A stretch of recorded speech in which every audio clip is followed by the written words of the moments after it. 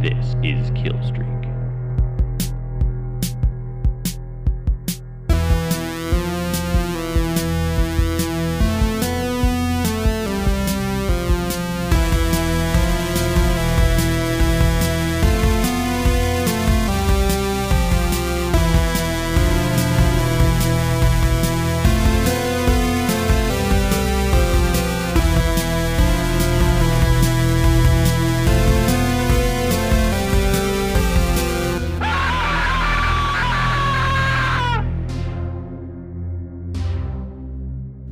Greetings, New England vampires. This is Killstreak, episode 129. Right? Yeah. I wrote it down wrong. I believe you. Yeah. I think it's 129. Guys, Eric came up with New England vampires 1/2 of a second before he started, and you can really tell. Yeah. I know. I realized I didn't write like what I normally do is as I'm watching the film. And in this case, we're talking about Salem's Lot, the miniseries from Toby Hooper. I'll pick up on something that happens in the film, and I'll call it back in my greetings. And I realize I didn't do that on this one. It's something that I love that you do, and I always forget that it's a thing you're gonna do, and then you do it, and I get a real kick out of it. Oh, thank you. Yeah, no problem. But you were busy this week creating other great content for the podcast, but we'll get to that later. We have a new feature for this Stephen King series. Yeah. And I'm excited to unveil it. But we'll get to that in the second segment. Yeah. I always forget.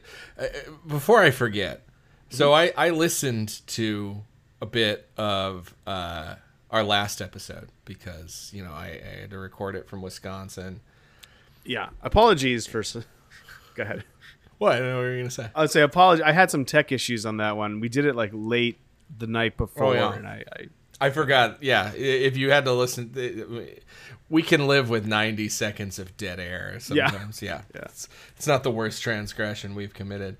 No, but I was going to say, do I sound just exactly the same talking into my phone as I do into this podcast microphone? No, I think you sound much better talking into this podcast mic. I couldn't tell the difference. I feel like the audio quality was the same. I don't know why that is, because we're both using the exact same microphone. I know. It's weird. I don't understand. I think we should start like a real arms race where I'm going to get like a $500 like Shure mic with one of those like spring-loaded arms. Yeah. I have a shitty spring-loaded arm, but anyways. Real quick, I watched a movie a couple days ago. It was a horror movie. I don't do that a lot these days outside of the podcast, so I thought I'd shout it out. Watcher on it's on Shudder. Okay. Stars Micah Monroe. Oh, sure, yeah. It's directed by a woman named Chloe Kuno. Is that right? Yes, it is. It was good. I enjoyed it. I recommend it to people. I'm really excited about Barbarian. Me too. I'm going to try to see that this week. Yeah, Jim Hall and I are going to go try to see it sometime. I'll let you know when we do. Okay, thank you. Please do. I was talking to a friend of the podcast, Mookie, last night about trying to go see it sometime. So who knows? Maybe the four of us can go see it. Yeah, let me know. I'll tag along. I will let you know. Maybe bring Jim. We'll see. Yeah. We'll see. We'll see. What's up, Jim? Hi, Jim. Okay. Do you have anything you want to talk about at the top before we jump right into Salem's Lot stuff? No, I don't think so. It's been a busy week for me, so I don't have much else going on. Okay. So, as promised last week, we dove pretty deep into the De Palma world because I think it's safe to say that's going to be the only time we get to cover a Brian De Palma movie on the podcast. Yeah, unless we do like a goofy month where we do the Mission Impossible movies. We just don't do horror at all. Yeah, no. Does he have another horror movie? I mean, no, not a straight out horror movie. It's funny because Blowout and Body Double both are bookended by fake horror movies. Yes. Yes. Interesting. But Body anyways. Double would probably be the closest. Or Sisters is kind of a horror movie, Okay. but it's kind of a... They're all kind of thrillers. Yeah, yeah. Anyways, last week was for De Palma. This week could be for Tobe Hooper, but we've already talked about a bit about Tobe Hooper because we covered the Texas Chainsaw Massacre franchise. So it would be a good time to check in chronologically on what's going on with our man Stever King. Did you say Stever? Yeah, I thought I was gonna give that a go for a while. Like, for a second, I wasn't sure if our call just got glitched. Yeah, it's like a friendly nickname, Stever. I like it. Thank you. So I think you mentioned last week, for folks who don't know, King, a Maine man, of course, was mostly working as a teacher when he started writing. He got a degree in English at the end of the 60s, and then I think in the early 70s he started teaching. I think he stayed in Maine the whole time, as far as I know. Yeah, I think he went to University of Maine. He did. He did. He started writing short stories, I think, around the late 60s. Which is kind of it was shocking to me to go down this road and realize that there's at least a handful of things that I'm aware that I've read or was pretty aware of that he wrote before 1970. Like The Raft. Oh wow, that's yeah. I love that one. It's a great short story. Ended up in Creepshow 2, which we won't be covering on this run, but is really for my money the only segment of Creepshow 2 that's really good. The other ones are okay. But yeah, that was like a 67, 68. Wow. He wrote that. The first Bachman book, The Long Walk, right? He wrote that. Is either that one or Rage? I can't remember which came first. Yeah, but he definitely was writing Bachman books at that point. Not publishing, to be clear. The Raft got published in a magazine, but The Long Walk, I think, didn't actually get published until the end of the 70s. Long Walk's also really good. Ooh.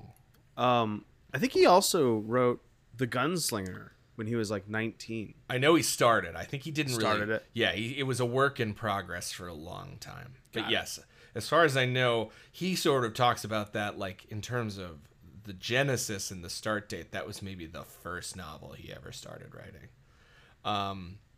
But yeah, so when Carrie came out, it was bought by Doubleday in 73. And according to him, from his book On Writing, which I would suggest to anyone, literally, great book. Literally anyone. It's a great book. Yeah. Whether or not you care about writing, it's worth reading. So Carrie, he sold to Doubleday for a couple $1,000.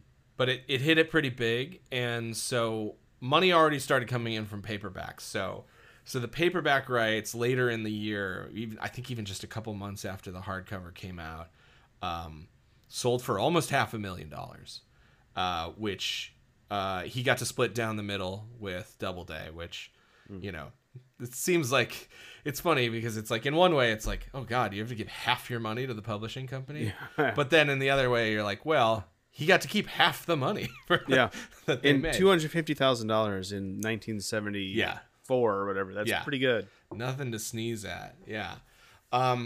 So that was May of 73. So Carrie did well enough right out of the gate that, you know, Doubleday was ready and waiting for his next book.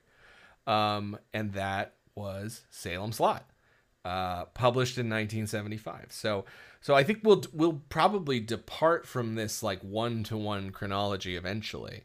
But for now, first book, first movie, second book, second movie. Not really a movie.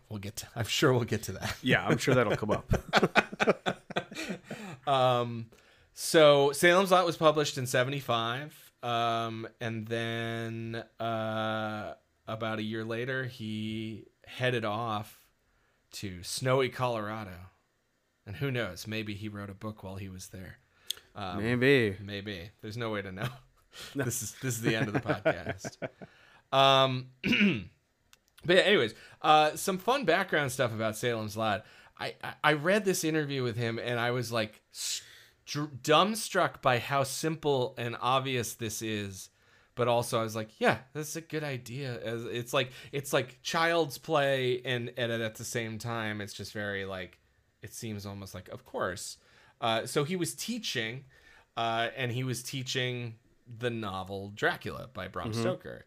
And according to him, he had a conversation with his wife, Tabitha, and basically said, I wonder what would happen if Dracula came to America.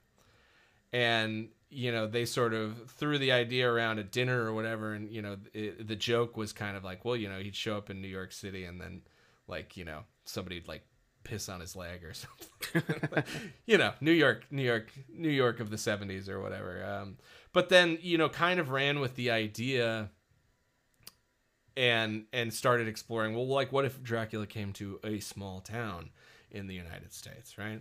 And that's just such a, again, like I said, like nowadays you would think of that and you'd be like, well, that's not a very creative idea. But then at the time, it was like, it was. Yeah. It was a pretty good idea. It's a good idea if it's never been done, you know? Yeah, absolutely. So that is, you know, essentially the kernel of the idea for Salem's Lot. The other thing that I found out that I thought was really cool is, so, you know, Ben Mears, and we'll get to this in a little bit, but his story of his history with the Marston House, right?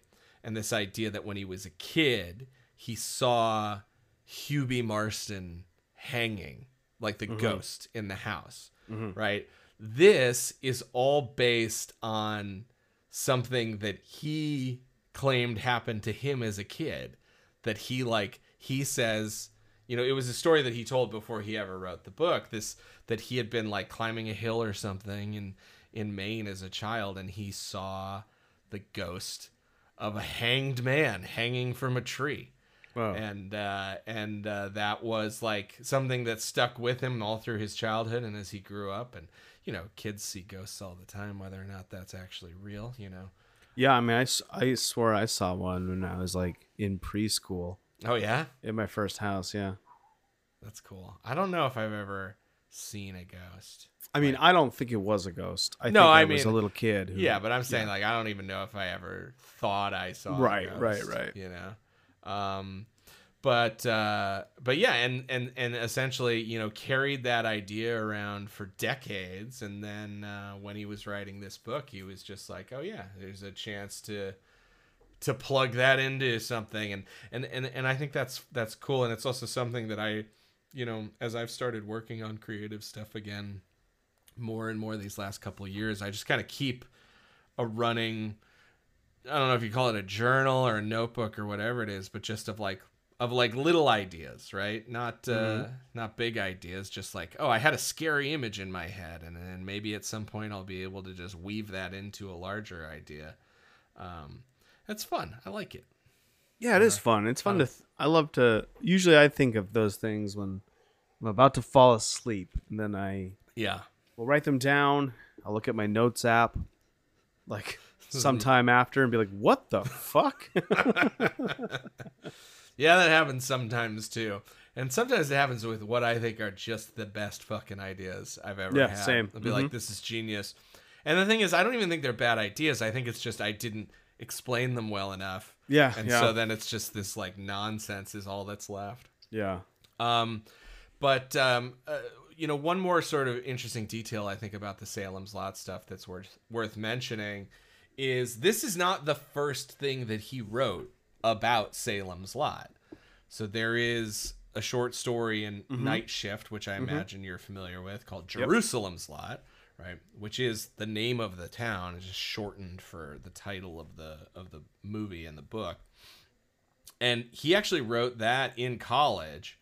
But I think that was another one that didn't get published until Night Shift, but it had been written in the 60s, where he had this idea of this town that is essentially getting overrun with vampires, right? I don't remember a ton about that short story other than it's really good.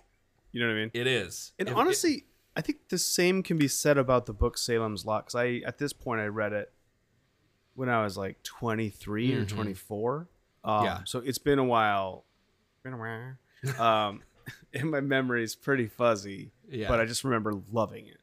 Well, like like we said last week, I read it like 2 or 3 years ago for the first time, and I fucking loved it. So, and then the last sort of piece of the puzzle, he was writing a column for his University of Maine college newspaper, and he wrote a little article about an incident in Vermont, and where a sort of Jamestown, or not Jamestown, a Roanoke-esque kind of mystery, where there was like a sect of Shakers that completely disappeared. Their entire village disappeared, and the name of that village was Jeremiah's Lot. Oh. Yes. And so we can all, I think, assume that some of the kernel of this idea, started there as well. Another success. Probably not that surprising to hear that Stephen King had succeeded in publishing a book. But yeah, it was the publisher. This one sold for a little bit more than Carrie. I mean, he got a little more than $500,000 for the paperback rights, and then a few years later, after the success of Carrie in '76, they wanted to make it into a movie. So this was not originally destined for TV. But according to King and a couple other people, there was just no one could really hack their way through a feature-length screenplay for this. Okay. And there were some attempts made, including by Larry Cohen, director of Basket Case and no, it's Henenlotter. Oh yeah, that's Henenlotter. Sorry, Larry Cohen is what's the lizard the one? Stuff. Q, the winged serpent, and the Stuff, and I'm getting my New York guys. Yeah, both understand both like Grindhouse New York guys. I'm gonna have to go. Can you finish? Yeah, okay. That was too embarrassing. I can't handle it. Yeah. So there was a producer on Carrie, a guy who was also a television writer. His name is Paul Monash, and he, after Warner Brothers TV acquired the rights to Salem's Lot, after a couple different people had tried to get it made as a movie to no avail, he was brought on to write the screenplay, or I guess we would call it a teleplay, the script, however you want to say. And he had worked on Peyton Place, which was a very well-known primetime soap that aired in the 60s, and was, I think, very popular. I've never seen it, but I've never seen it. Yeah, same. Leslie Nielsen was on it. I know that. Oh, cool. Yeah, but some of there was a famous review of Salem's Lot, the novel, that basically said, Stephen King has married, Dracula and Peyton Place.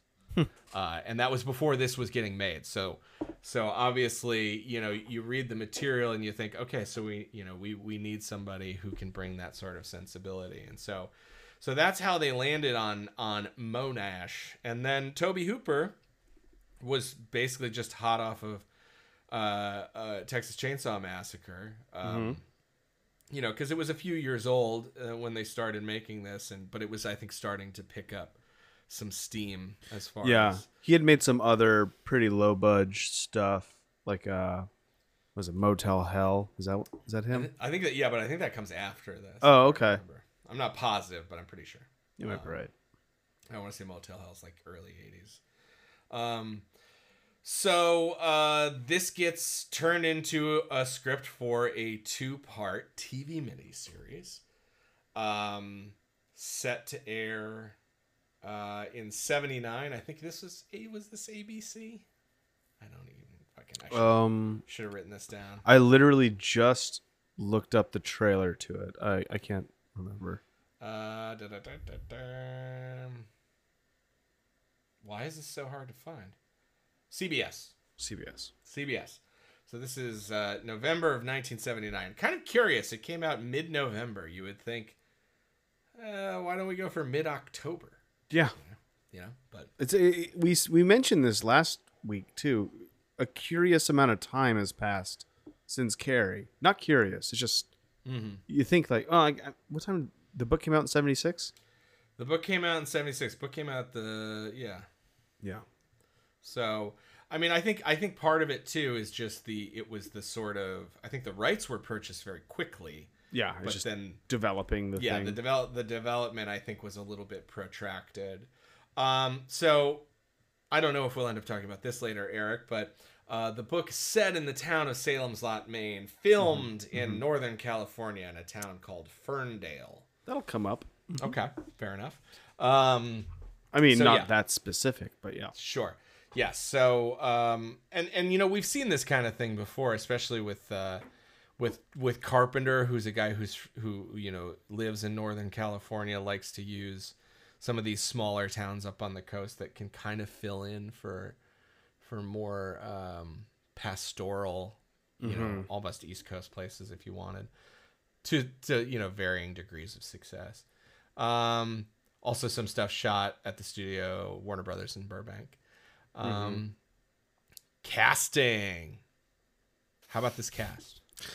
I mean, other than Fred Willard, I didn't really know the people, and I assumed.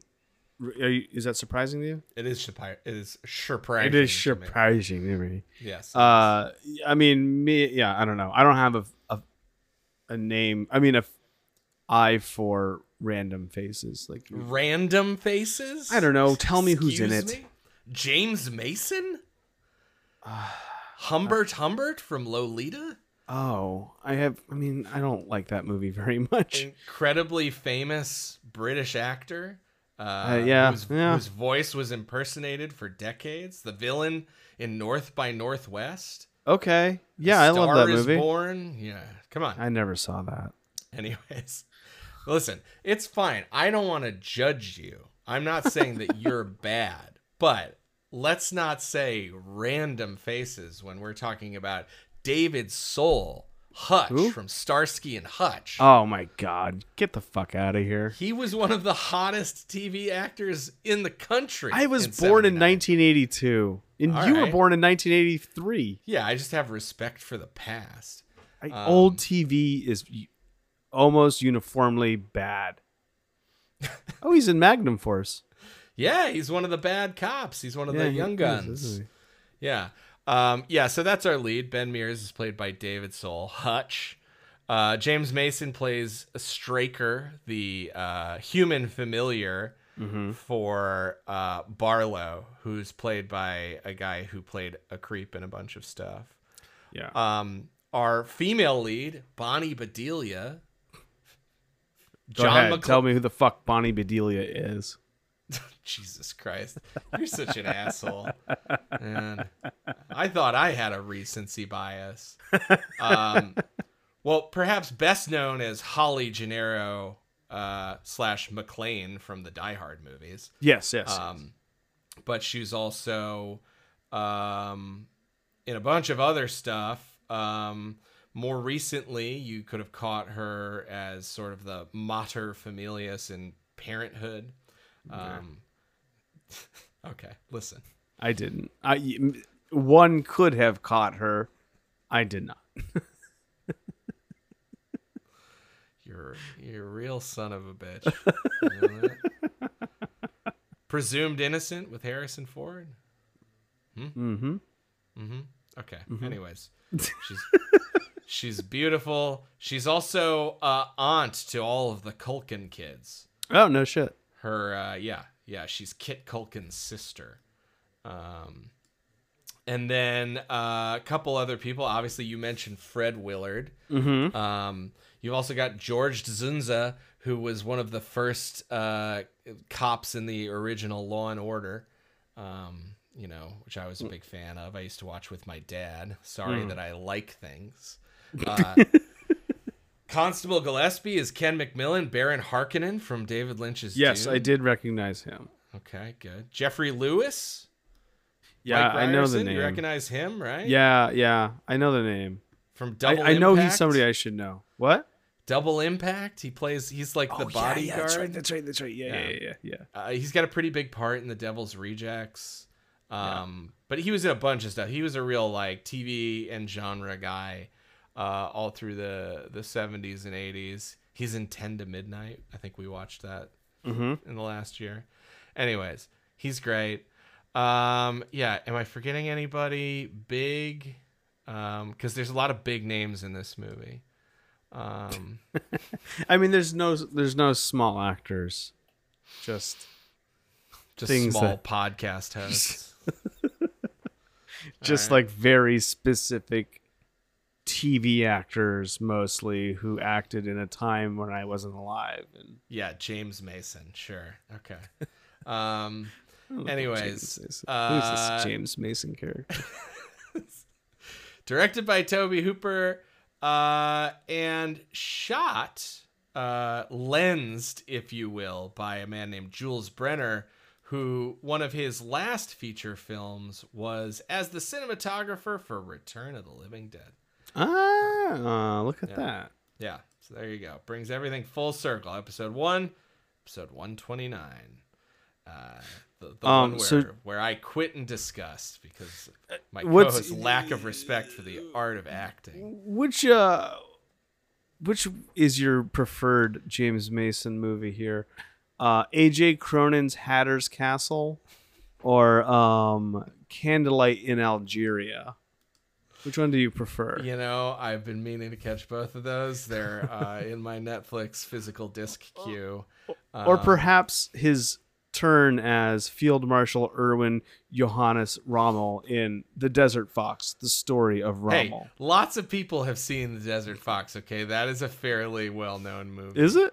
Yes, I never heard of it. It's just old. The Prisoner of Zenda? Or... That's a real movie. People know that movie. People know that movie. You're failing even at making fun of James Mason's career. All right. I have nothing else to say. Escape from Zerane. He's uncredited in that one. Well, then I do want to say Lolita's is a minor Kubrick work. Okay. Also, not a great book. Interesting. I don't love that book. I prefer the Dominique Swain one from the 90s with Jeremy Irons. To be quite honest. Yeah. Really? Mm-hmm. Wow. Charade? Okay, yeah. I never saw it. He plays Captain Nemo in 20,000 Leagues Under the Sea. Yeah, I know. I saw that one. That's okay. That's a big one. All right, great. Love him. Let's do a Mount Rushmore of James Mason roles. All right, fuck off. Let's go. Let's move this thing along. Let's take a break. If you thought you could never be frightened by a television movie, watch what happens to the citizens of Salem's Lot. Is something evil killing the people in Salem's Lot, or are they killing each other?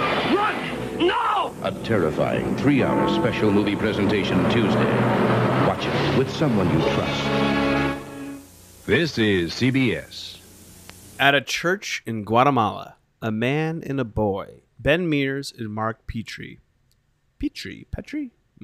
are filling small bottles with holy water. When one of the bottles begins to emit an eerie supernatural glow, Mears tells Mark that they've found us again. Knowing an evil presence is nearby, they decide to stay and fight it. 2 years earlier, Mears, a successful author, returns after a long absence to his hometown of Salem's Lot, Maine. Mears intends to write a book about the Marston House, an ominous property on a hilltop which has a reputation for being haunted. Attempting to rent it, Mears finds that it has already been purchased by a new arrival in town, the mysterious Richard Straker, who is in the process of opening an antique shop with his oft-mentioned but never-present business partner, Kurt Barlow. Instead, Mears moves into a boarding house in a town run by Eva Miller and develops a romantic relationship with a local woman, Susan Norton. He befriends Susan's father, Dr. Bill Norton, and reconnects with his kindly former schoolteacher, Jason Burke. Mears tells Burke that he feels the Marston house is somehow inherently evil, recalling that its original owner, Hubie Marston, implied to have been a child molester, committed suicide there.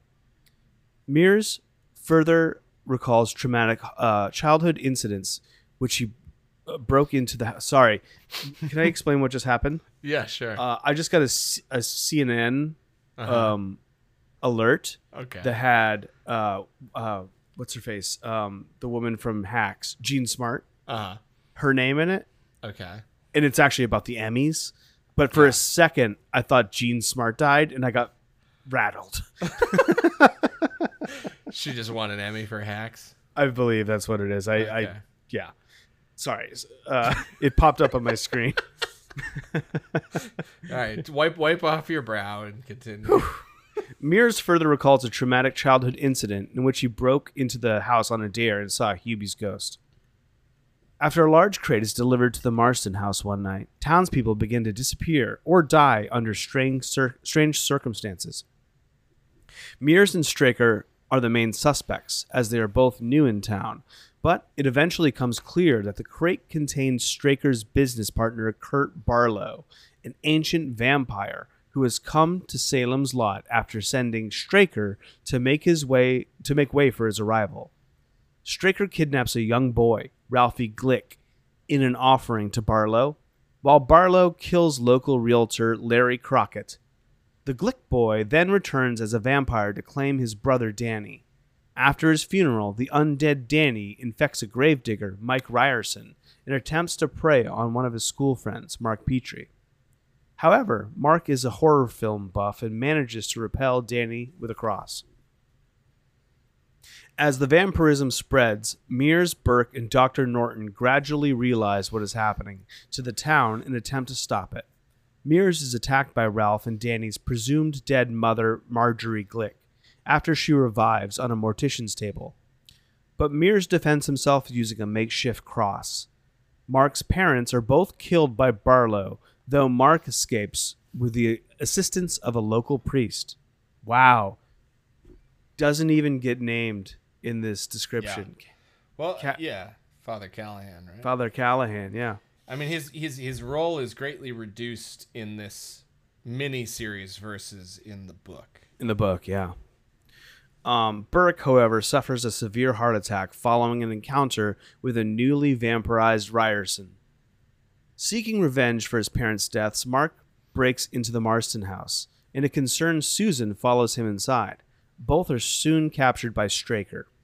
Later, Mears and Dr. Norton enter the house too, where Straker kills Norton by impaling him on a pair of antlers, before he himself is fatally shot by Mears. Afterwards, Mears and the freed Mark find Barlow's coffin in the cellar and destroy him by driving a stake through his heart.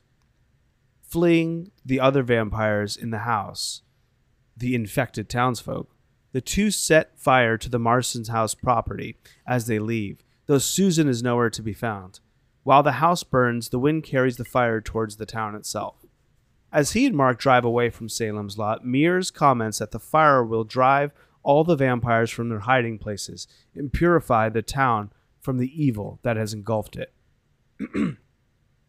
The story returns to Mears and Mark at the church in Guatemala 2 years later. It becomes clear that they are on the run from the surviving Salem's Lot vampires, and their bottles of holy water glow whenever a vampire is nearby. Realizing that they have been tracked down yet again, Mears and Mark return to their lodgings to collect their belongings. Once there, Mears finds Susan laying in his bed.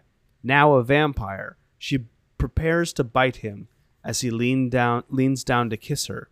But instead, Mears drives a stake through her heart and destroys her. A grief-stricken Mears then leaves with Mark, knowing that the vampires will continue to pursue them.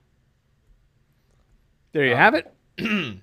As we sometimes do, I'd like to just flag one or two things that don't really get mentioned here that get a lot of play on screen. Yeah. There's a lot of stuff early on with the pickup and the delivery of Barlow's coffin.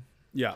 And also the sort of side plot of Cully Sawyer and his wife, Boom Boom Bonnie Sawyer. Yeah, Bonnie Sawyer. She's a babe. She is. Yeah, definitely. Who is having a little fling with Fred Willard's realtor. And we get a shirtless Willard. Yeah, we do. In this movie. He's got about as much chest hair as I expected, which is more than a little. Okay, so you, Eric, had never seen this before, correct? That's correct. No, this is my first time. Okay, well, I know you just did a lot of talking, and perhaps something was telegraphed in the first segment of the show. Who knows? But I would love to hear what your thoughts were on Salem's Lot. Okay. So it has been alluded to the fact that this is not a movie. This is very much a television show, a television movie. As such, I actually broke it up into two different viewing sessions. That's about wise. An hour and a half each time, which I assume is what the running time was. Yeah, that feels very smart. I think I had, although this was not an unpleasant viewing experience, I really had a hard time engaging with the movie, especially in the first half. Okay. The first session, which really does spend a ton of time, it feels like, with like Fred Willard's character, Bonnie Sawyer, the drunken husband, the delivery of Barlow. Yeah. And it's just not very exciting or interesting, particularly. And then also, because it's a TV movie, there's a limited amount of sets. You know what I mean? It's like I feel like they spend a lot of time in one place, and then they shoot that scene out, and it's just a slower pace of thing. Anyway, in the second half, I enjoyed it more, and I felt like Hooper shone through more than in the first half. Okay. So all in all, I did not hate it, but I had a hard time getting invested, if that makes sense. Sure. What about yourself? I think largely valid criticisms. I think that I acknowledge all of the same things, and it feels like if the potency of those issues was 100% for you, it was maybe 75% for me. Sure. I, for whatever reason, had a little bit more patience for this, but it is something that requires patience. It's not, so yeah, I think if you're looking to be excited or titillated, it's probably going to feel slow to you. And this is really like a,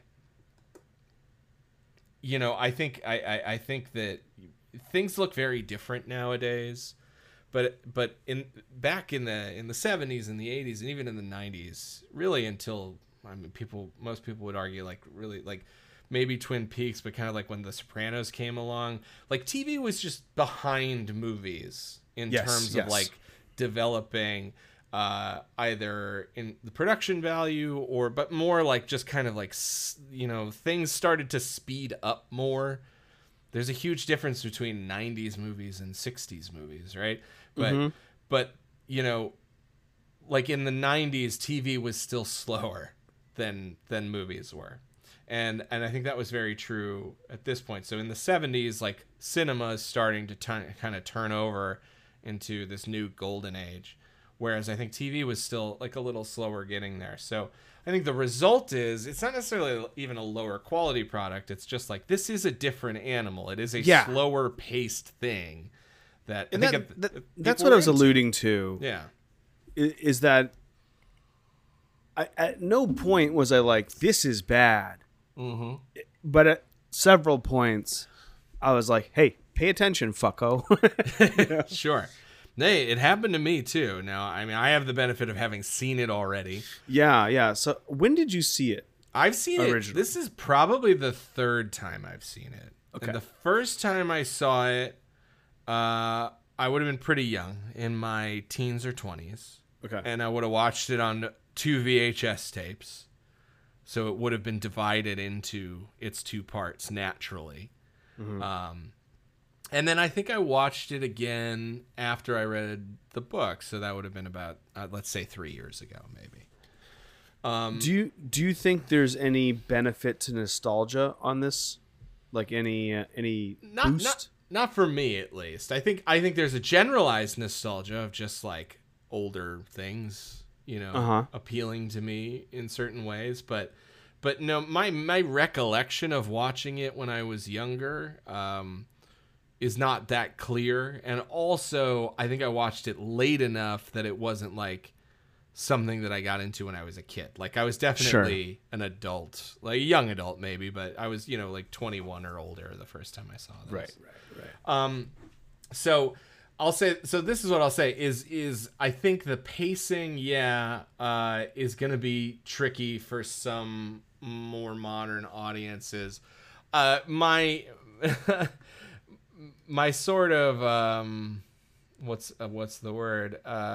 Shock or whatever in the early part with the discussion of the actors, that's somewhat legitimate because I do really like the cast of this. Mm-hmm. There are a lot of character actors in this that I enjoy and I enjoy seeing, and I'm not like a huge Starsky and Hutch guy, right? David Soul is honestly kind of like the cheesiest member of this cast, but I think he does a fine job. But there's, like a lot of supporting characters and actors that I actually really like in this. So I would say I would give higher marks for that than I would. I mean, honestly, at the end of the day, I haven't really given my overall thoughts, which is I think the pacing of this is the biggest problem. It just like this existed at one point as like a condensed like film adaptation, like they cut it down to like 2 hours. And I would like to see that. I've never seen that. And I feel like that could be, like, you'd have to be pretty judicious about it. But I was finishing it up today, and I found myself thinking, it's like, if you just gave this all to an editor in 2022, I bet they could make this into something that I think people would enjoy more these days. Yeah. I mean, I think it doesn't look like a movie. It doesn't look bad. Mm-hmm. But I wish it looked better in its like shot compositions and I think in the second half it kind of gets there. I love the inside of the house, the Barlow house. Mm-hmm. Yeah. And then we get some more camera movement. Sure. But I don't know. I wish it had more style. I guess that's what I'm saying. I wish it had more style.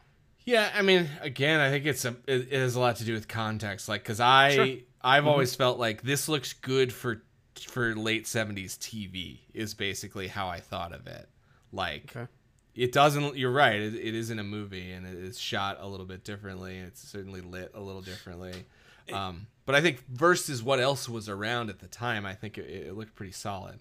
Yeah. No, and that's not necessarily a knock. Like it is what it is, and it can be what it is. I can't expect 2001 from a CBS miniseries from 1979. You know what I mean? Like, I understand there's a difference. Yeah.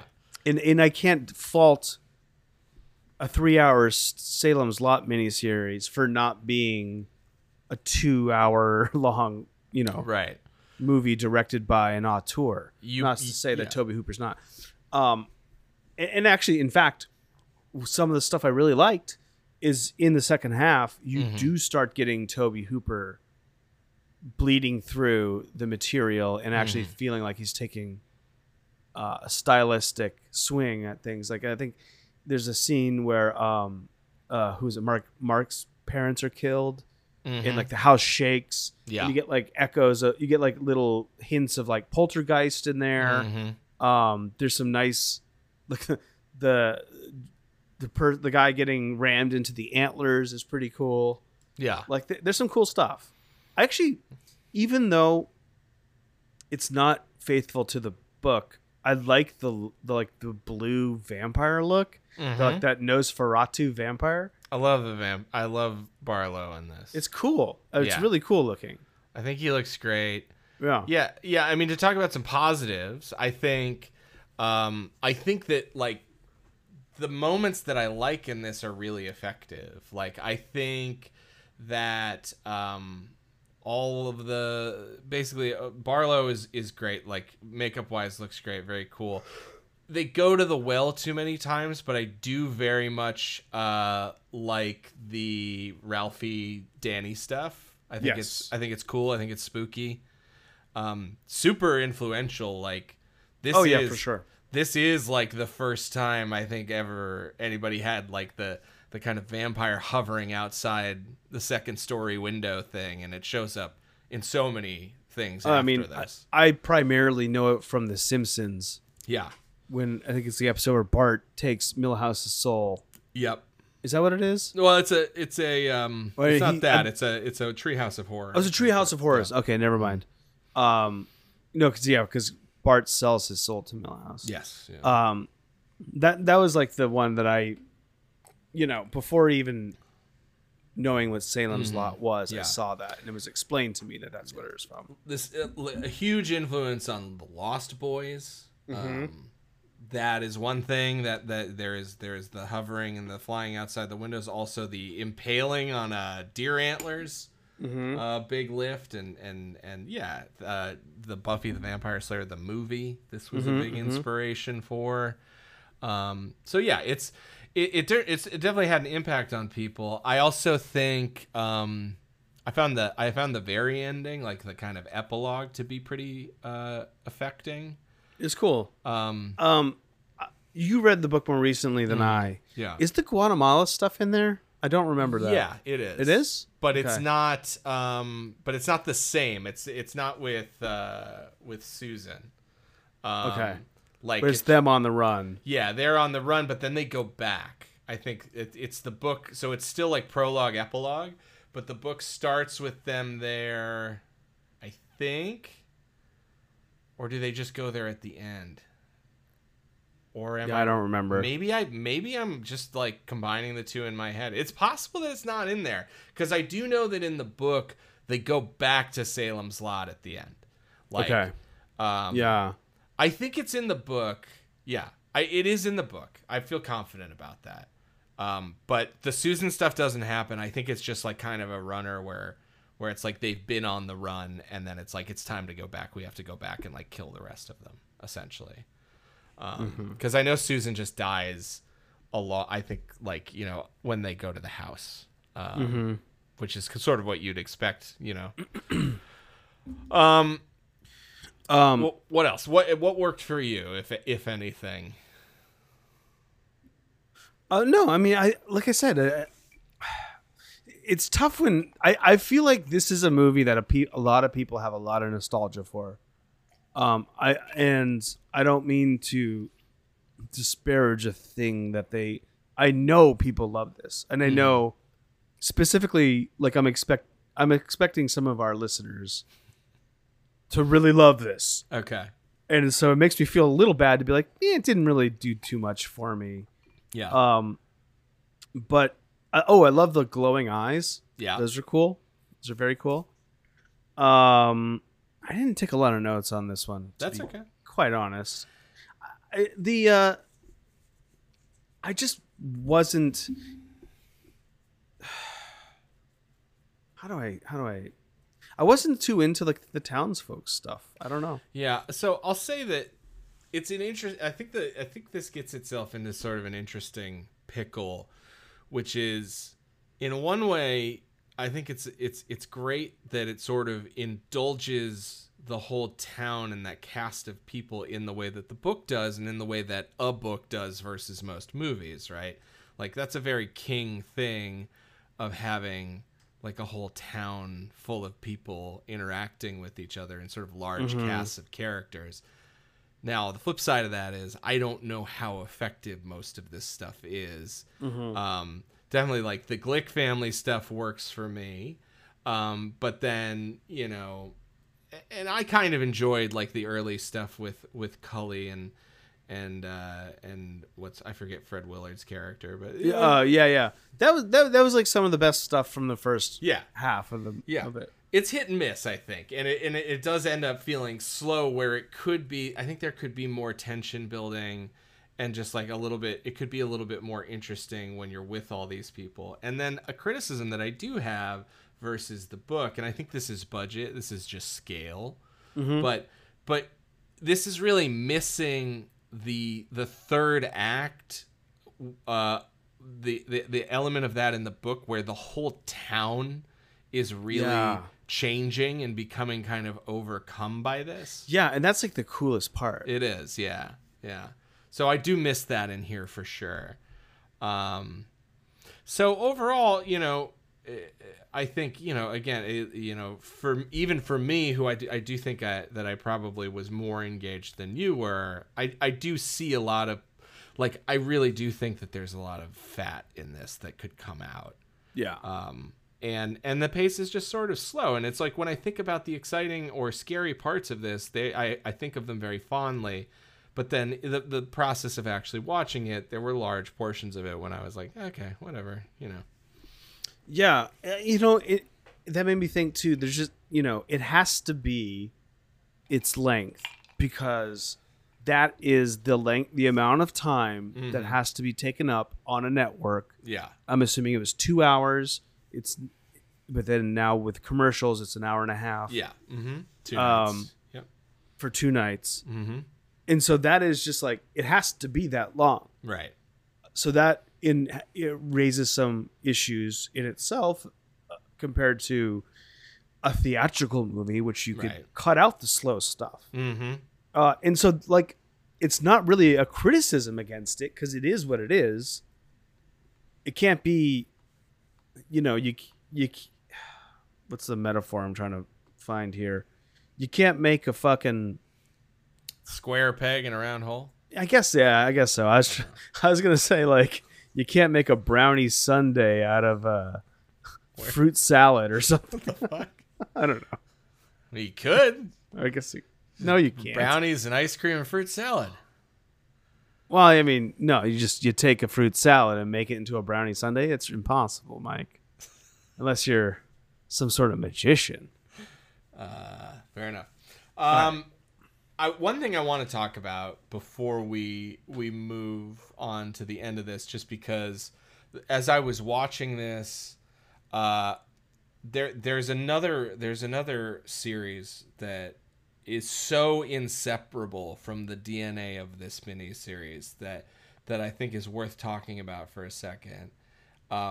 And that is fairly recent, the Midnight Mass, the Mike Flanagan. Oh, yeah. Did you watch all of that? No, I haven't seen it, but I know what it is. So I watched it, and I will say that it's fun. I mean, this is how Netflix is. It's like shit just comes and goes. Like you watch all of it, and then like 2 weeks later, you forget about it. Yeah. But in the process go watch of Cheer. Yeah, in the process of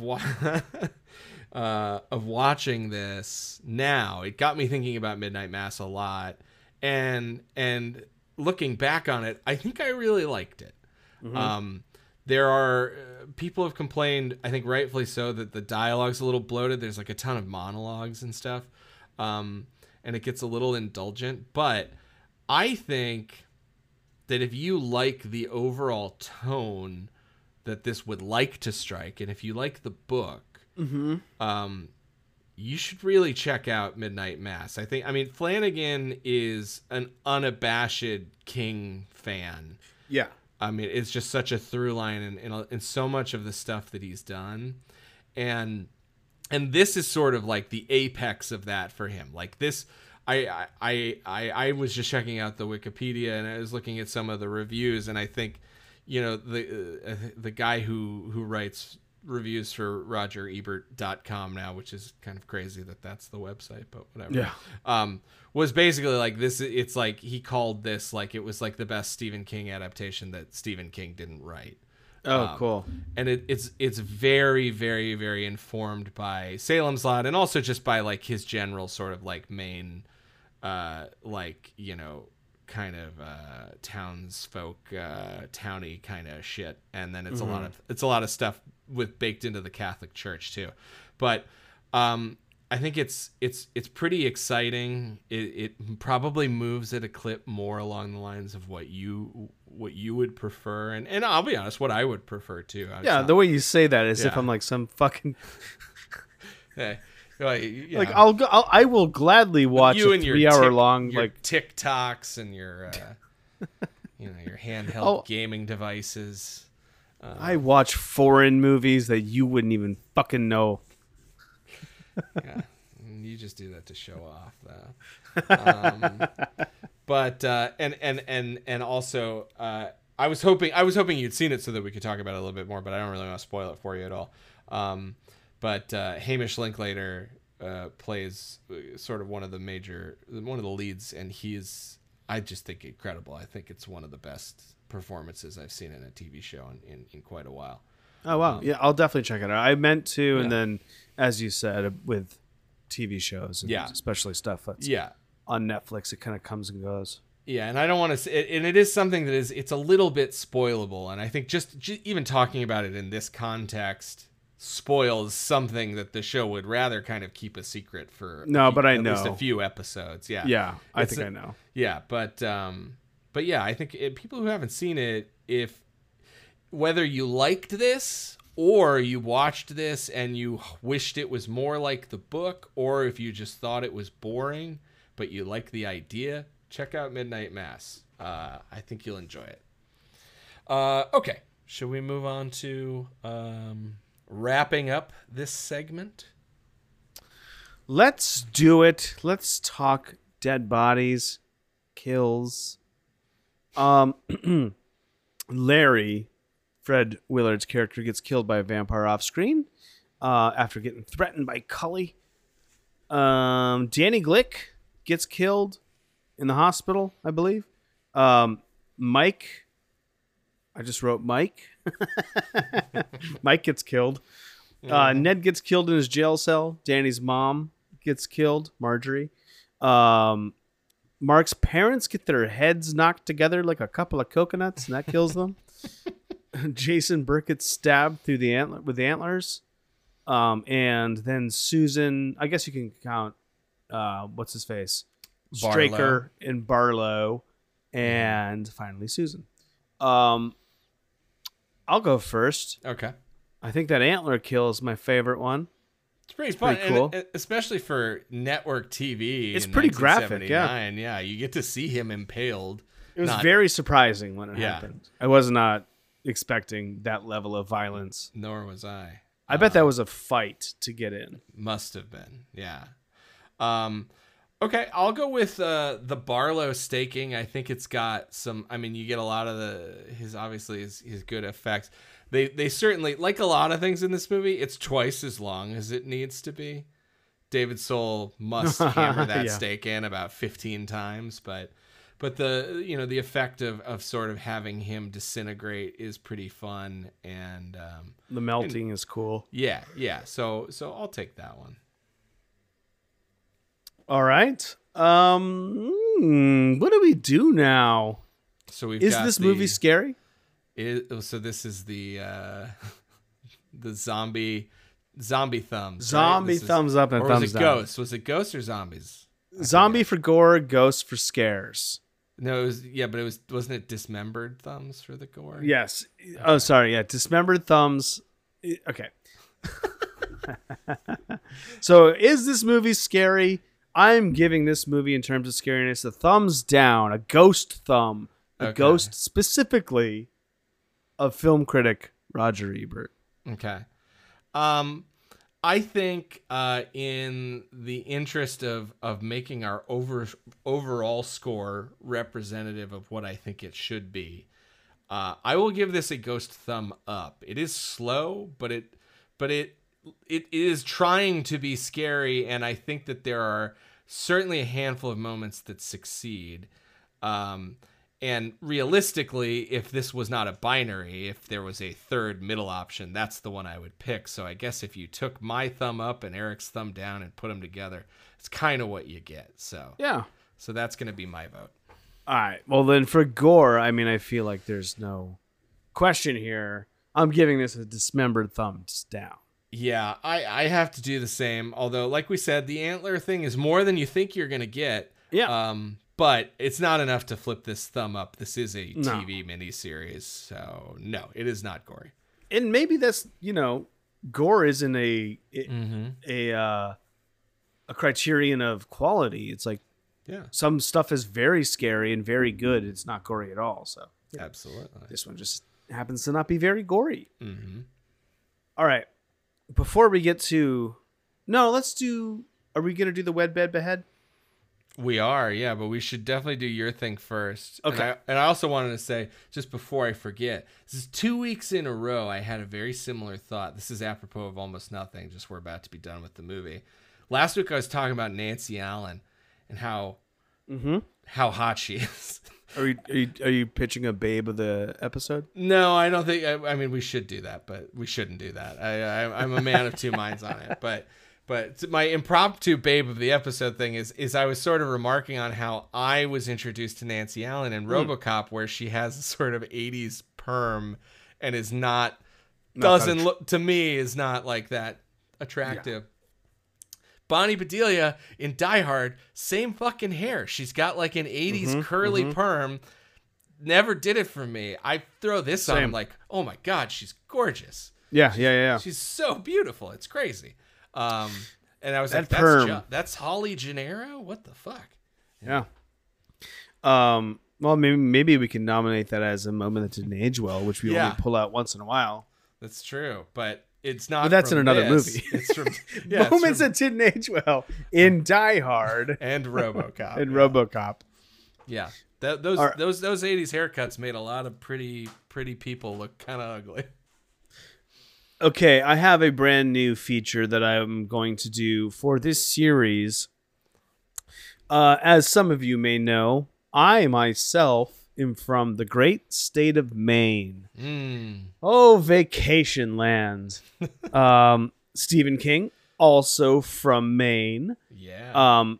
Some of these movies, not next week's, but this one, and actually it's never really said in Carrie in the movie if it takes place in Maine, but I'm going to assume that it is.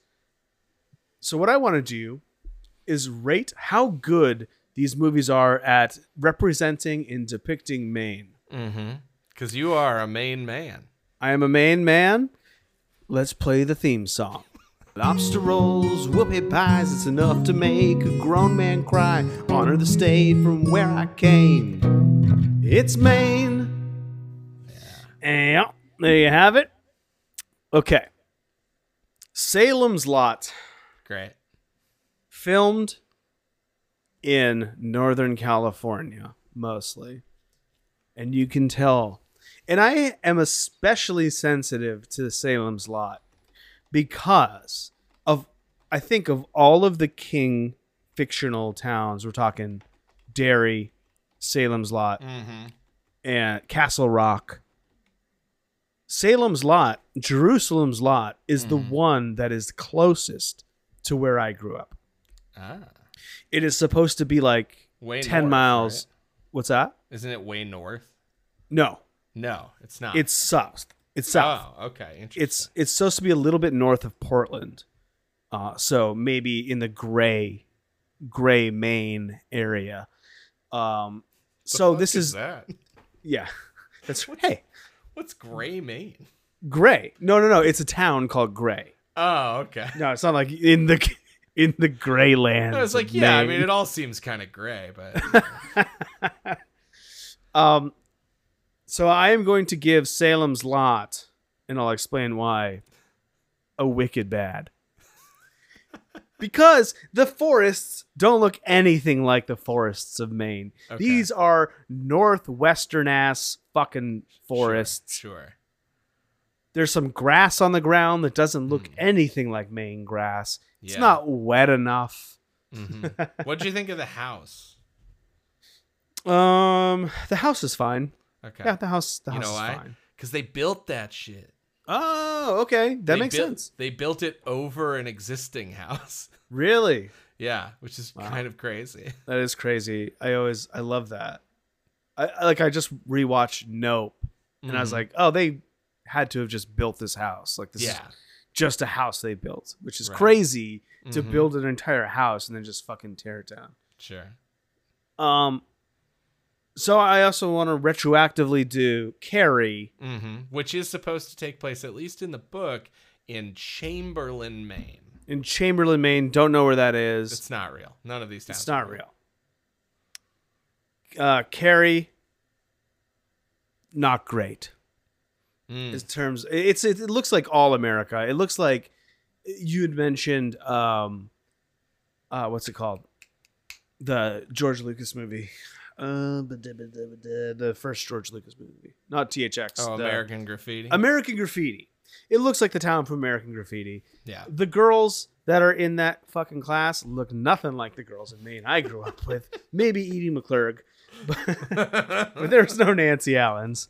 That is not a great Maine representation. So Okay. I'm looking forward. I don't know what's going to be the one that really nails it. I don't know. Yeah, We'll who see. knows? Those may come later in the King movie, oeuvre. Yeah. We may never get a good one, but I'm excited to find out. Yeah, I'm excited to find out too. Okay. All right, let's talk about Wed Better Behead. Let's talk about it. Let's Do you talk like about it. Do you like doing it? I like doing it. We're Okay. trying to come up with another 3 words we can use just because we Okay. like to change things every once in a while because it makes us confused when we're doing the Yeah. podcast Yeah. about what we had decided on previously. Wedding and bedding, they're just so similar. Marry Mm-hmm. and fuck are very different ideas. Yeah, you're telling me, brother. All right. Well, I think my answer is going to be perhaps there's a little less anticipation, so I can go first here. I think that this movie is sporadic. This TV miniseries is sporadically successful. There are moments that I like a lot. There's also a lot of padding.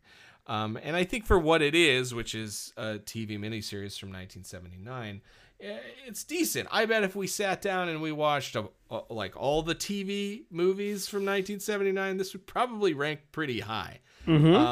That being said, its shortcomings are its shortcomings, and you don't get a pass for all that just because you're old. So I think this is, for me, squarely a bed.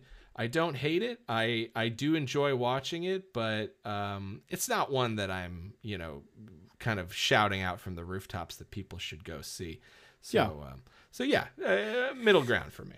Mike, you brought up a great point. I do think if you were to check out other miniseries from 1979, I was going to look up television vision miniseries 1979. He's gonna write. I bet he's gonna type 79. No, we have Tales of the Unexpected. That sounds. Oh no, cool. no, this is a miniseries shows. No, this isn't. Knots Landing is not a miniseries. I'm sorry. I like fantasizing about a world in which you Googled this while I was talking instead, right? Anyway, I think you're right. I like the attempt to Yeah. put some references in. I'm really batting 1,000 on this one today. Do you want to read the synopsis again? I kind of do. I'm getting speech jammed. I had a suspicion there might be a tinge of speech jamming. Yeah. So I had to take. I don't know if you noticed. I took one of my earphones out because it's helping me. But oddly, it's not hurting me when I'm just like speaking off the cuff. It's more of like I don't know. Whatever. You freak. I'm a freak. A real stone cold freak. I also didn't dislike watching this. I thought I found it enjoyable enough. I wasn't super into it. Yeah.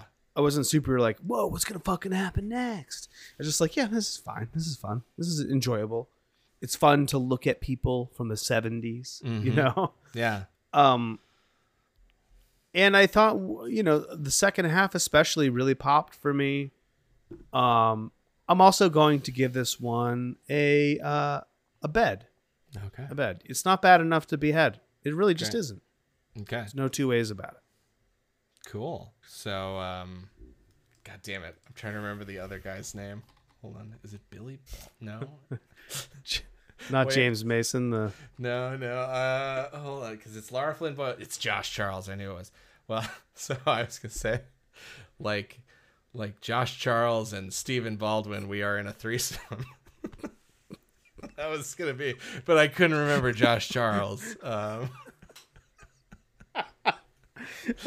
You and me and Salem's Lot in bed. That's the threesome. That's what I'm talking about. Oh, the true devil's threesome.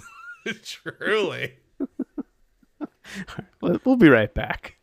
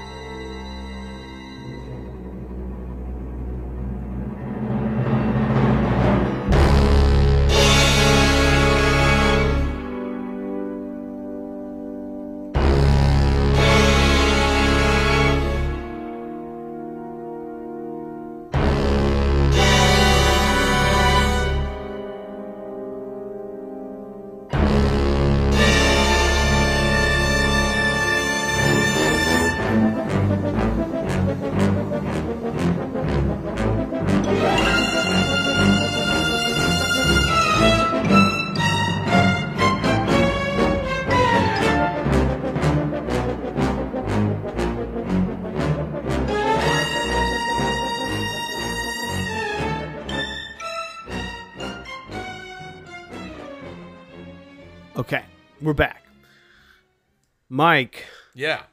Not only did we unveil a new feature for this series, we're about to unveil a new canonical, ongoing feature for the entire podcast. This is a big deal. This is one of the bigger things we will have rolled out in recent memory, I think. I think so too. Yeah. You pitched it to me today. You said it was complicated. It's not. Okay. Uh-oh. Oh, no. Keep going. Weed It's cocktail fine. down. I just spilled a little ice on my mouse pad. That's all. Oh, okay, good. You can keep talking. It's fine. It's no, actually, I was going to throw it to you. Okay. No, keep but quick. we've realized that throughout the course of this podcast, we've reviewed some really good movies. Yeah. We've been lucky. Not all. Well, I don't know that we've been lucky. Yeah, you're right. It's mostly been bad. Yeah. You remember or mediocre. You remember the Leprechaun franchise? Oh boy, I do. Remember Ginger Dead Man? Yeah, at least that one was short. It was short, and we bailed early. Yeah. Anyways.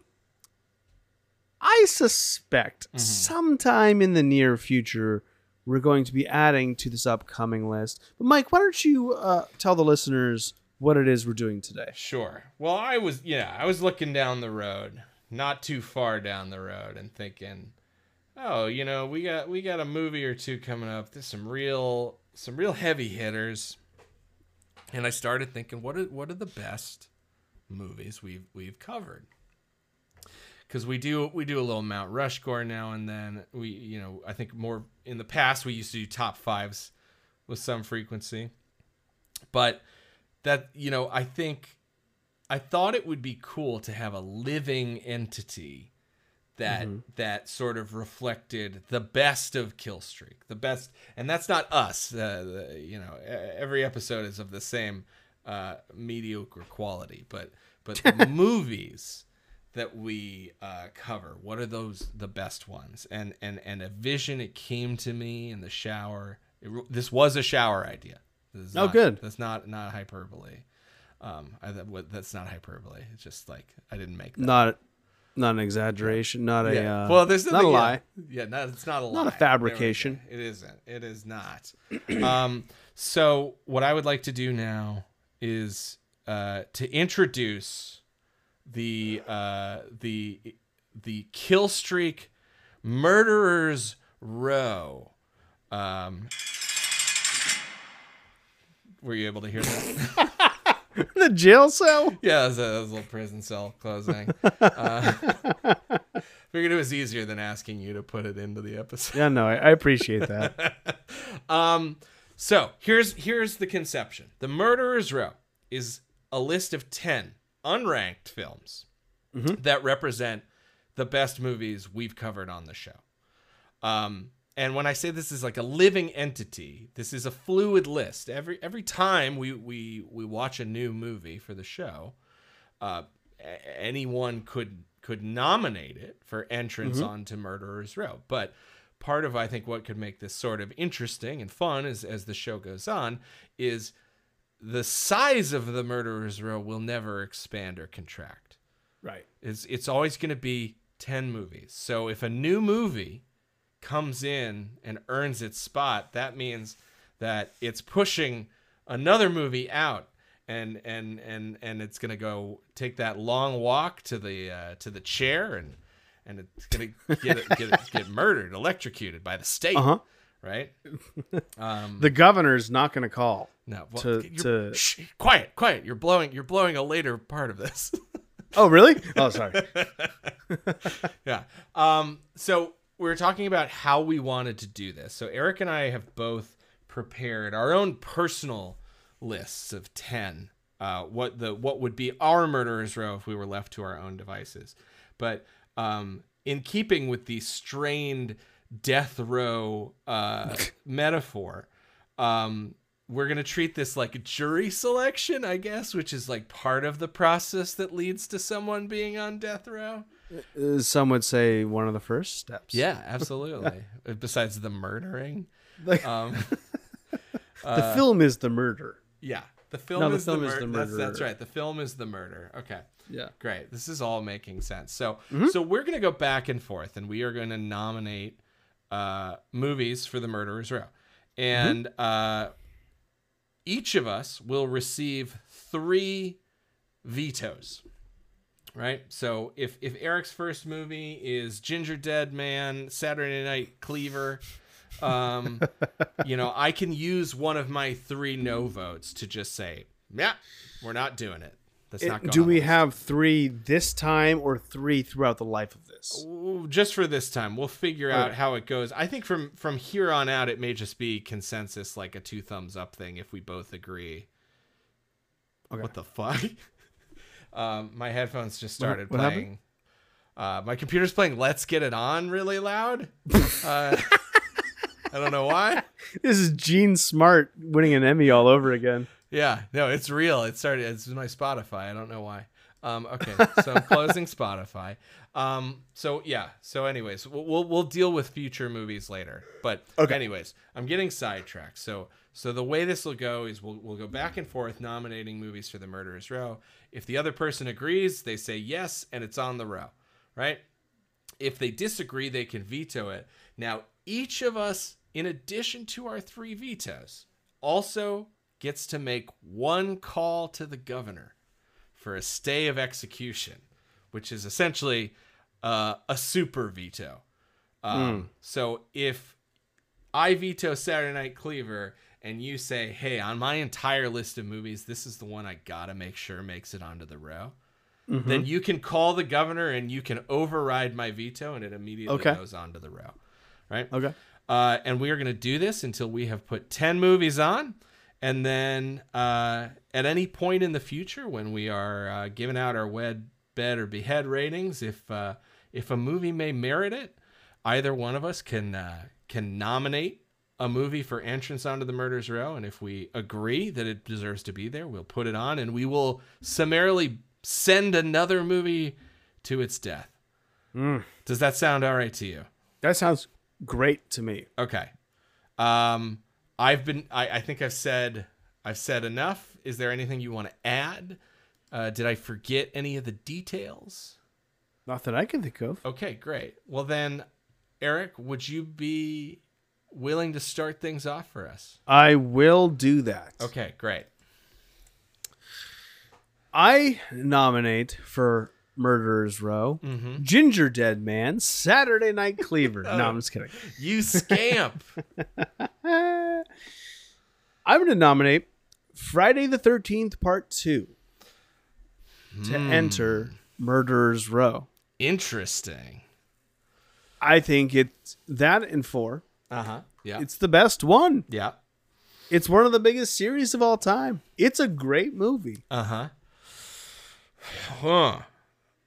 Right off the bat, I have very complex feelings about this, because I'll tell you, it's a title I looked at. It's something I thought about, and I kind of said to myself, it's definitely my favorite of the Friday the 13th movies. Not going to debate that, but does that alone earn entrance into this? So I got to ask you something, and this is there's no right answer to this. We can decide how we want to do this.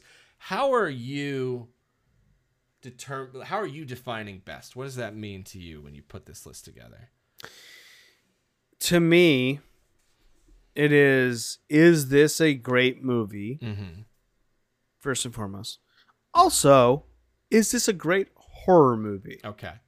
I think those two things factor in. It's not just like, this is Citizen Kane. It has to be on it. It's also like, how enjoyable is this? And we're doing a horror movie podcast. If you were to talk best horror movies of all time, would this be on here? I think for me, yeah, that would definitely be. Maybe, let's talk about it. Maybe it's not in the top 10, but. Well, no, okay, so here's what I'll say. I have my 10. It's not on my 10. But I look at my 10 and I say, okay, with what you just said, is there anything on my list right now that I think that I wouldn't be that upset if Friday the 13th took the spot of?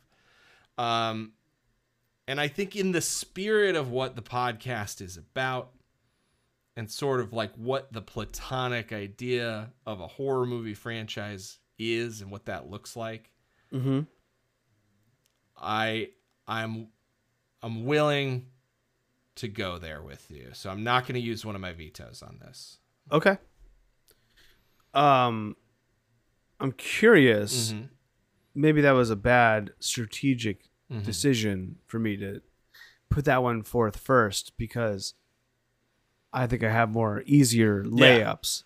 Well, that's why I was so shocked, because I was I thought you'd lead with a slam dunk, where I'm just like, well, of course that's on my list, so yeah, it's going in. Yeah, so we can table Friday the 13th until the last slot.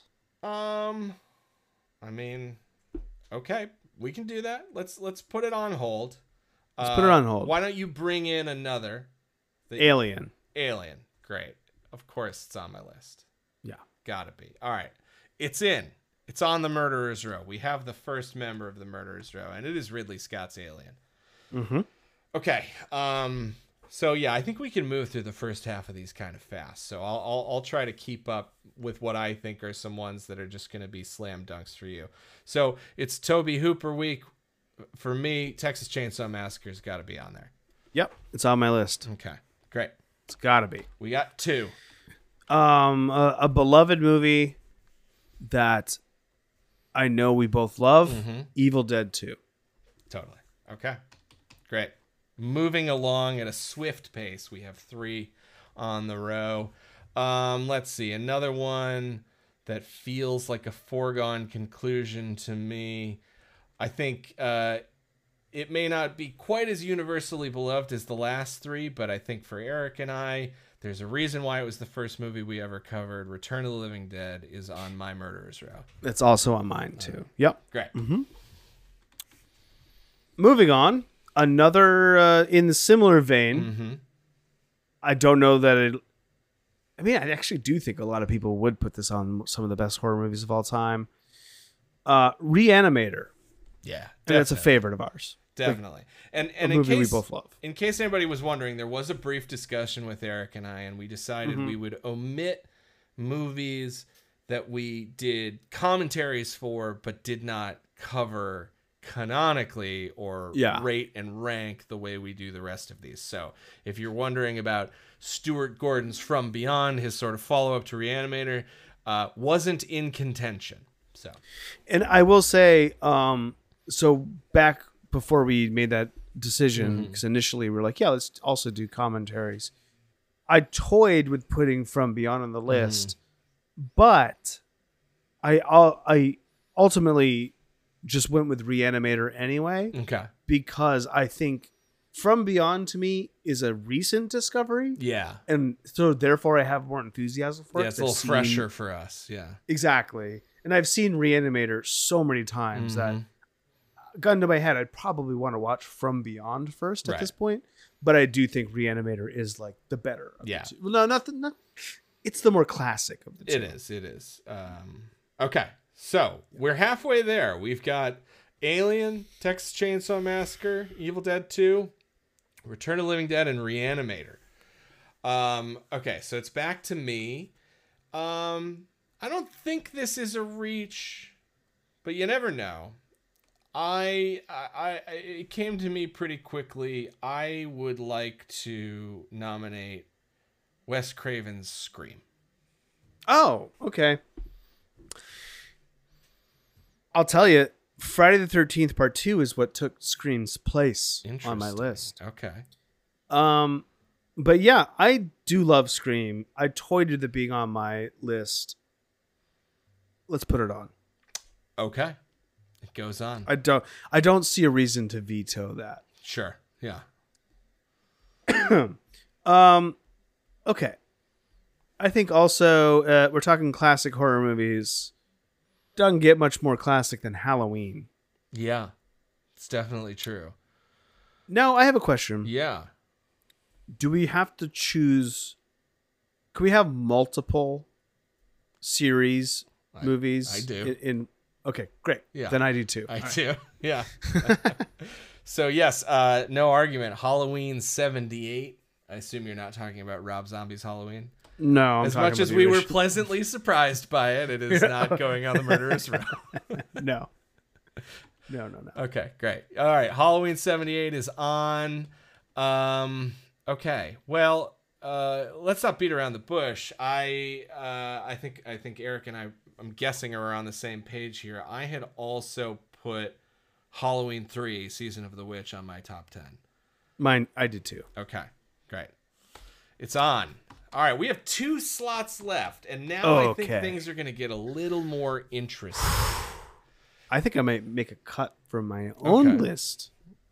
Okay. I have an idea also. I'm just going to throw out there because we didn't really resolve how to handle this. You were asking about vetoes for today or for the future. We've made it this far.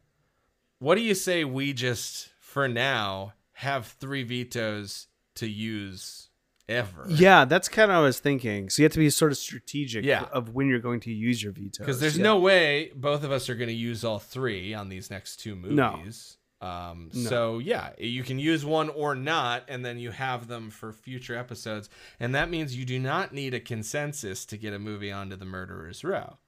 You can just nominate it, and the other person can veto it or let it through. Yeah. Okay. It's my pick, right? It is your pick. I'm going to pull an audible here. Okay. Eliminate one of my entries. Oh, man. Does this feel right? I'm going to say Predator. Okay. So, Predator is on my list, but when you threw the curveball of Friday the 13th Part 2 at me, and I started talking about cutting something, this is what my mind went to. Yeah. I said, if I was going to bump something out for Friday the 13th Part 2, it would probably be Predator. And I think part of that was informed by what you said about horror movies, right? Mm-hmm. We love Predator. But it's only half, if even a third, a horror movie. Mm-hmm. I think if you're defining its genre, I think horror probably comes after Certainly after action and maybe after sci-fi. Sci-fi, yeah. So you know what?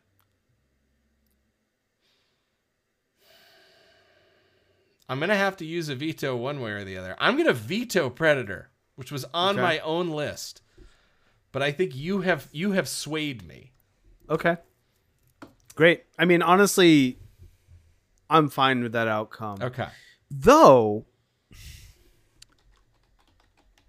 before you veto it, Okay. does it make sense? We have 2 slots, right? We have 2 slots. I'm going to withdraw Predator because I'm curious. Okay. No. I'm torn between 2 movies that I'm going to eliminate from my list. What's your next movie? And then we can go from there. Okay, so you want to just withdraw, skip your turn, and have me propose another movie. Yeah, because if we have the same next pick, then that one stays. Okay. I think. The last one on my list, because Predator was on my list, is Phantasm. Okay. All right. Before we go any further, Okay. the 2 that I have left on my list are Predator and Aliens. Interesting. Okay. Aliens is not on yours, It is not. right? No. Therefore, I think we can eliminate it from my list Okay. because it's not on yours. Yeah, it's not on mine. Phantasm I did not include, but I'm very cool with having it on the list. Okay. So maybe, Wait. This doesn't solve anything. Well, it does in the sense that, I mean, okay, so the rules are the rules, whatever. We can use vetoes when we want to. Also, I feel like if you and I are able to reach an agreement here, we make a plea deal, you know? This is Yeah. Okay. So I think both of us had movies that I think now that we're sort of exploring it in a little bit more depth are maybe just not quite what this list calls for. Yes. And also it's like we talked about, you know, who knows, next week we might have a new movie for the Murderer's Row, and then one of these is going to have to go. So we're also like, to a certain degree, one of these movies is just battling for the chance to be on the Murderer's Row for a week. Yeah. But I think we're kind of reaching that same conclusion that you know, staying a little bit closer to home in terms of horror maybe bags you a few extra points. Because if Predator doesn't make it because it's horror third, Aliens also is in that same category. Right. For me. Okay. So I'm putting up Phantasm. I'm passing it through. You're letting it go. Okay. And then you have one left. Finally, we're back to the start. I'm putting up Friday the 13th Part 2. Veto. No, just kidding. No, let's do it. Friday the 13th Part 2 sounds good to me. Okay, great. Okay, so here's what I'm going to do. I'm going to jump on my Excel here, and I'm going to say, hey, sort me A to Z, baby. In alphabetical order, these are unranked, okay? The top 10 is just the top 10. We're not going to fight over who's on top. No. We have... It's Alien. Yeah. We have Alien. We have Evil Dead 2. Friday the 13th Part 2. Halloween, 1978. Halloween 3, Season of the Witch. Phantasm. Reanimator. Return of the Living Dead. Scream, and the Texas Chainsaw Massacre. Brother, that's a hell of a list. That's a real Halloween movie marathon right there. That is honestly, it's like we should just watch those movies. Yeah. Okay. And who knows what will happen next week? But yeah, who knows? Yeah. But for now, that is the Murderer's Row. So give them one last hug before the bailiff takes them back there, and then they go to the jail and they hear a little hey. And I'll say, not to spoil anything, it doesn't stop with the Murderer's Row. We're celebrating the best. Yeah. I think there's got to be a place for the worst of the worst. Maybe there is. That's for another time. Yeah. Okay, speaking of another time, next week we're going to be talking about Stanley Kubrick's The Shining. let me see where that is available while you plug our socials. Absolutely. We are available almost everywhere under the moniker Killstreak Pod. So that would be Killstreak Pod on Instagram, on Twitter. You can email us at killstreakpod@gmail.com. I just remembered today that there is a killstreakpod.com. Oh yeah, there is. Yeah. If you already I think the latest episode is always there. Yeah. If you already listen to the podcast, I'll be honest, there's nothing for you there. It's it's literally only for people who have never heard the podcast, and it's like, hey, this is what it is. You should listen to it. If you already do, screw that. Maybe send the link to someone else though. Sharing is caring. Sharing is caring. Yeah. Did you find anything out? Yep, it's streaming on HBO Max if you have that. Fantastic. Otherwise, it's a rental. Okay, beautiful. I also have it on Blu-ray.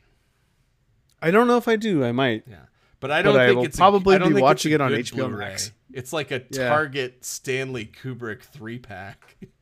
Yeah, I visited the Warner Brothers lot back when I was like a PA or something. Sure. And, these lots have stores where they sell their DVDs for cheap. I used to buy a bunch of stuff at the Fox lot when I worked there.